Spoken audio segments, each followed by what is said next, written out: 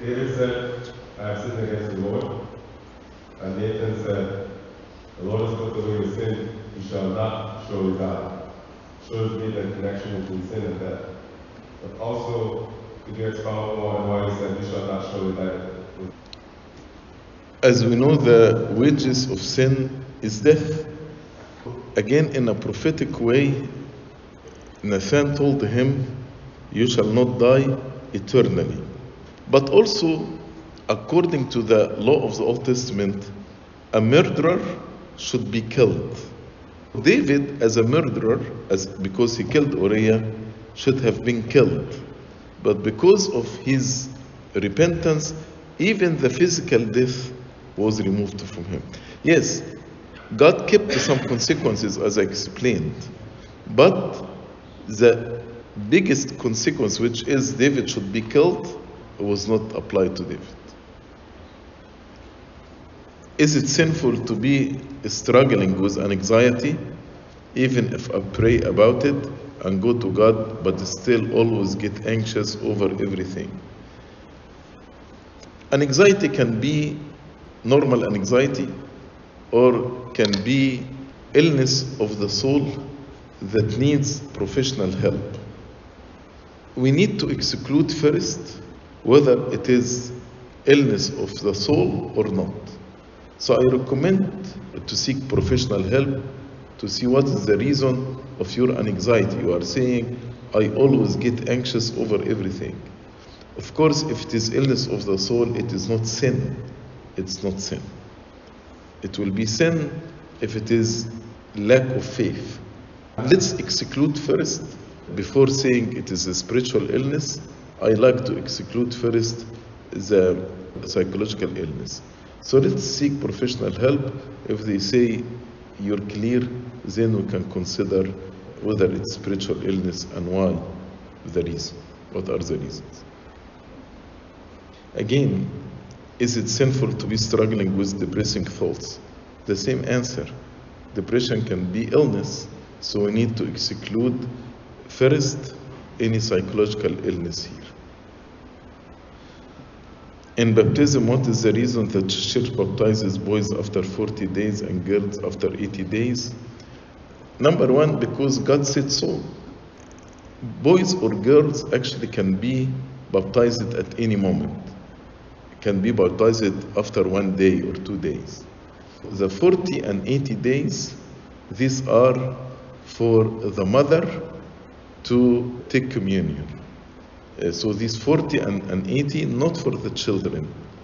But many mothers like to wait until 40 or 80s, so receive communion with their children when they are baptized. But the children can be baptized at any time. Why 40 and 80? There are many explanations. A very common explanation is because, as St. Paul said, Adam was not deceived, but Eve was deceived. So with every birth of a girl, we remind the mother to take care of this girl and to raise her in godliness and righteousness, so she will not be deceived like our mother Eve. But there are many other explanations for this question. What does it mean when I pray for something and God kind of gives it to me and then takes it away, or like in a way like teasing a child? Of course, we cannot generalize. Maybe God gave me a gift and I lose it. Then I'm blaming God that He takes it away from me. Maybe I was not faithful with this gift. In the parable of the wicked vine dressers, God gave them the gift to be the keepers of the vineyard. But when they were not faithful in keeping the vineyard, God told them, I will take the vineyard from you and will give it to another nation that will bring the fruit in its due season. In other dioceses in the US, it was said they have deaconesses, female deacons. Is that right? Can women lead the deacons in liturgical services? I'm not aware that any diocese have female deacons, but they have what they call ecclesiastical choir. So they have a choir, but women cannot lead deacon in liturgical services. And in the diocese that you are referring to, never ever a woman led the deacons in liturgical service. They say it clearly, they are not deaconesses, but they are ecclesiastical choir. I know we always say, do your part and God will take care of the rest. How do we truly know we're done everything we can? Sometimes I feel like maybe I could have done more, which leads me to keep trying in something. How do I know when I have done my part and this is simply not God's will and I should stop? Your part is what you can do. God's part is what you cannot do. Again, your part is what you can do, and God's part is what you cannot do. If you are confused, you need to seek guidance. St. Paul, for example, when he started his ministry, he was against the Judaizers. Judaizers to keep the Jewish tradition for the Gentiles. And many people attacked him. So in a vision, God told him, go to Jerusalem and seek the guidance of the pillars of the church, Peter, James, and John, and ask them. Paul, as we read in his letter to Galatians, went to the Jerusalem, and he confirmed to him that what he's doing is right. And then, because attacks were more and more and more, they did the first council of Jerusalem in Acts chapter 15. So if you are confused, go and seek guidance. Did I do my part? Do I need to do more? And I'm sure through guidance, God will reveal His will to you. Is drinking alcohol a sin? Suitable? Not getting drunk? St. Paul, when he answered this question, he said there are two laws to answer this question. You can answer it by the law of love or by the law of knowledge. In order to answer this question, do you want me to answer it with the law of love or the law of knowledge? Let me explain, and then I will read it with you from the scripture. What is the law of knowledge? The law of knowledge, we can argue nothing sinful in drinking alcohol. The sin is when we get drunk. And we can get verses from the scripture, I can get quotes from church father, I can get scientific support, some people said so, and we keep arguing together. That's the law of knowledge. But there is another law. It's called the law of love. The law of love says, if anything I do causes my brother to stumble, then I will not do it. St. Paul in 1 Corinthians chapter 8, he spoke about eating what is offered to the idol. There were sacrifices offered to the idol. So some people said, no, it's wrong to eat this meat. Some people said, no, it is okay to eat such meat. And they were using the law of knowledge. What's law of knowledge? The argument was like this. If there is no idol, we believe there is no idol, then this sacrifice is offered to nothing. So if it's offered to nothing, why you tell me don't eat from it? I give myself permission to eat it. But there are some people don't have this knowledge.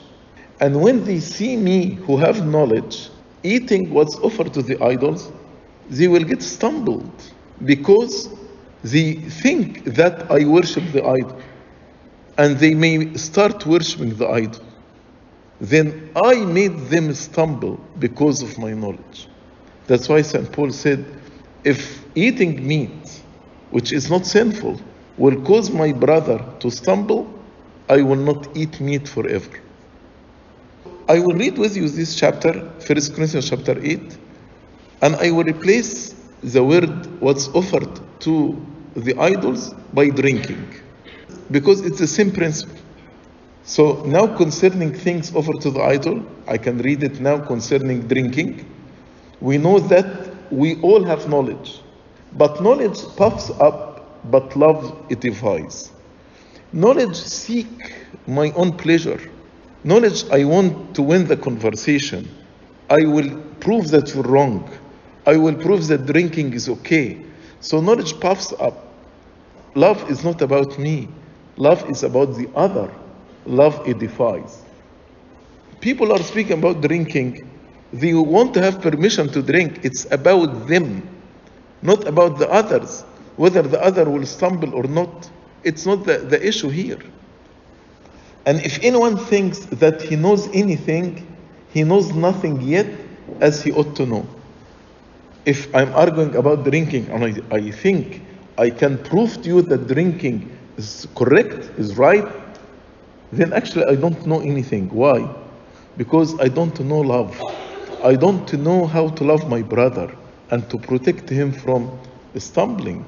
Because let me assume, just for the sake of discussion, I am drinking, but I never ever got drunk. But you see me drinking, and he said, okay, Sayyidina is drinking, I can do like Sayyid. And I started drinking, and then you became addict. Then, by my knowledge, I caused you to sin. By my knowledge, I caused you to stumble. That's what St. Paul is saying.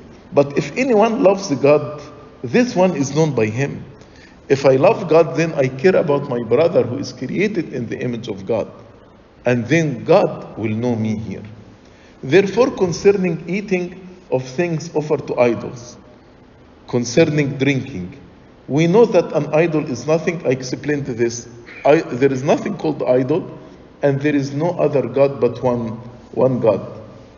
For even if there are the so-called gods, whether in heaven or on earth, as there are many gods and many lords, yet for us there is one God, the Father, of whom are all things, and we for him, and one Lord Jesus Christ, through whom are all things, and through him we live. However, there is not in everyone that knowledge. Not everyone knows that drinking without getting drunk can be okay, although statistic-wise, they say nobody is drinking and he did not get drunk at least once in his life. They say no one is drinking and he never ever gets drunk at least once in his life. For some with consciousness of the idol until now eat it as a thing offered to an idol. So when they see you drinking, they believe you are, getting drunk. And their conscience being weak is defiled. So when they see some school servant or Christian believer, just a believer drinking, he says, he's getting drunk. But food does not commend us to God. Drinking does not commend us to God. For neither we eat, neither we drink, are we the better, nor if we don't eat, if we don't drink, are we the worse. But beware lest somehow this liberty, you give yourself freedom to drink, this liberty of yours, become a stumbling block to those who are weak. For if anyone sees you who have knowledge, eating in an idol's temple, drinking alcohol, will not the conscience of him who is weak, is emboldened to eat those things offered to the idols? Then, if he sees you drinking, then his conscience will be emboldened to drink. And maybe he will become addict, become alcoholic. And because of your knowledge, because you defended drinking, shall the weak brother perish for whom Christ died? So Christ died for your brother, and you, by using the law of knowledge, causing your brother to die. When you thus sin against the brethren, so what is the sin here? Not drinking, but the sin that you caused your brother to stumble and wounded their weak conscience, you sin against Christ. Therefore, if food makes my brother stumble, if drinking makes my brother stumble, I will never again eat meat, lest I make my brother stumble. Based on this chapter, Yes, drinking is sin. Why is sin? Because it causes my brother to stumble. As St. Paul said, you sin against Christ. In itself, it is not sin. But by causing my brother to stumble, it is sin. And definitely, if we start drinking, then many weak people will start imitating us, and then they will get alcoholic. Let me ask a question. Do you think any alcoholic started drinking with a goal to be alcoholic? He said, my goal to be alcoholic in 1 year? No. All of them start drinking and they say it is just social drinking. And then they end up alcoholic. That's a question we need to answer it. Which law you want to follow? Law of knowledge or law of love? Law of knowledge puffs up. Law of love edifies. Law of knowledge is about you. Law of love is about others. Law of knowledge is selfishness. Law of love is about loving God and loving the other. Glory be to God forever and ever. Amen.